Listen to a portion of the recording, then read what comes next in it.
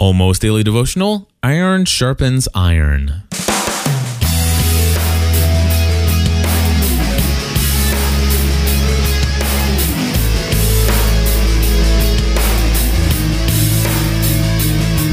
Hey everybody, welcome back to the Almost Daily Devotional. Cliff Ravenscraft here. Today I'm going to be talking about a topic that's not new to the Almost Daily Devotional, but one you'll probably hear me speak on again in the future. Maybe even multiple times. You know, here we are into the triple digits of Almost Daily Devotional, and I think it's about time to bring this one up once again, and I'll explain right now.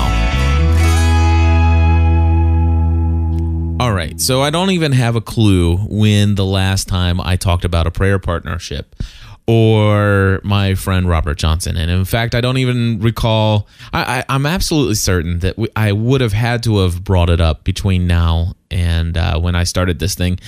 And if I haven't, then maybe I'm just losing my mind. And so today I want to talk to you about my good friend Robert Johnson. And this is my devotional thought of the day. And to tie it into a scripture, which I didn't realize until afterwards that in the last episode of the Almost Daily Devotional, I did read the scripture reference, but I never actually quoted the scripture in that episode. So hopefully you went and looked it up. So today I am going to give you a scripture reference, which is Proverbs 27:17. And it's one of those proverbs, those thoughts that's kind of nestled in with just a bunch of random, one-liners, if you will, of wisdom and nuggets of truth that help us to understand, our life and basically some thoughts of what God, would really desire for us. And there's some real funny ones in there that you kind of just wonder, what is the spiritual wisdom behind, let's say something like, let me just turn in here to put in 14 through 17. And it says right here, basically you have, if a man loudly blesses his neighbor early in the morning, it will be taken as a curse, which that's just randomly thrown in there. It's basically just keep the noise down, I guess. But here's 15 and 16. A quarrelsome wife is like a constant dripping on a rainy day. Restraining her is like restraining the wind or grasping oil with the hand. So I guess maybe that's hopefully for the ladies out there, maybe to kind of evaluate. Am I a wife that's like a constant dripping of a drain on a rainy day? I'm not suggesting for anyone out there, nor my wife. I just want to point out, but just some of these, it's kind of funny how they're just nestled into the scriptures there in the book of Proverbs. And right after trying to restrain your quarrelsome wife is like restraining the wind or grasping oil with the hand. Right after that, in verse 17 of Proverbs chapter 27, is a great reminder to me of how important it is to continue this friendship that I have with my best friend in the world and prayer partner, Robert Johnson. And the scripture says this: as iron sharpens iron, so one man sharpens another. Robert and I, my good friend Robert and I, have been prayer partners now for, I think we've lost count, but I'd have to guess somewhere around 14 years, maybe less than that, maybe 12, maybe 13, somewhere right around in there. But he and I have been best friends from going back to that time. And it's not like best friends like you might think best friends. I used to think of best friends as in terms of, we share a lot in common, we do a lot of things together and stuff like that. And certainly there were periods of times when Rob and I did spend a lot of time together. But for the last, I don't even know, maybe 10 years, maybe 9 years. For the last 9 years or so, Rob's lived in Florida and I've lived in Kentucky. However, for the most part, for the best part of all of that time, Rob and I have maintained a friendship and a relationship where we call each other on a regular basis to talk about what's going on in our lives spiritually.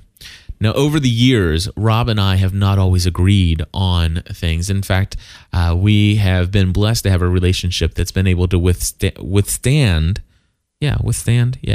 It's been able to withstand several disagreements, sharp disagreements at times. One of the things that we agreed upon early on in our friendship and And one of the reasons why we set up the friendship that we have is due to the fact that, we wanted to hold one another accountable. And so we gave each other this permission, if you will, to ask each other any questions that we'd ever want to possibly ask one another. There's nothing that's too personal between the two of us. And not only that, but if we have agreed that if there was something that one of us kind of recognized, something going on in the life of the other that and it kind of concerned us for their spiritual well-being, that we would bring that up. And of course, there have been times when Rob and I have brought things up to each other that have, basically brought out some disagreement or, seeing things from different perspectives. And looking back on those, we see that, maybe we should have been a little less, critical of what the other person was saying. And that goes in both directions, not just mine towards him, but his towards me. And it's been a great experience to have a friend who's willing to say the truth without fear of losing the friendship in the first place. And we've certainly put that on the line. But those times, honestly, have maybe been one or two. There's maybe only been one or two, maybe three issues over the last however long we've known each other that have kind of brought that kind of situation up. And those were not extremely long lived. I mean, at the most, I think we carried out a disagreement and I won't say an argument, but I would say a very strong debate over a topic or two. And the longest the longest lived one was probably several months that we drug out the debate. And finally, I just decided, well, let's just quit arguing about it and continue on being, there for each other and what we do agree upon. And so it's something that we've been doing for many years. And this idea of iron sharpening iron, one man sharpening another, the idea is that we would be there to hold one another accountable. The Bible says, encourage one another daily as long as it is called today, so that none of you will be hardened by sin's deceitfulness. Let us encourage one another all the more as we see the day approaching.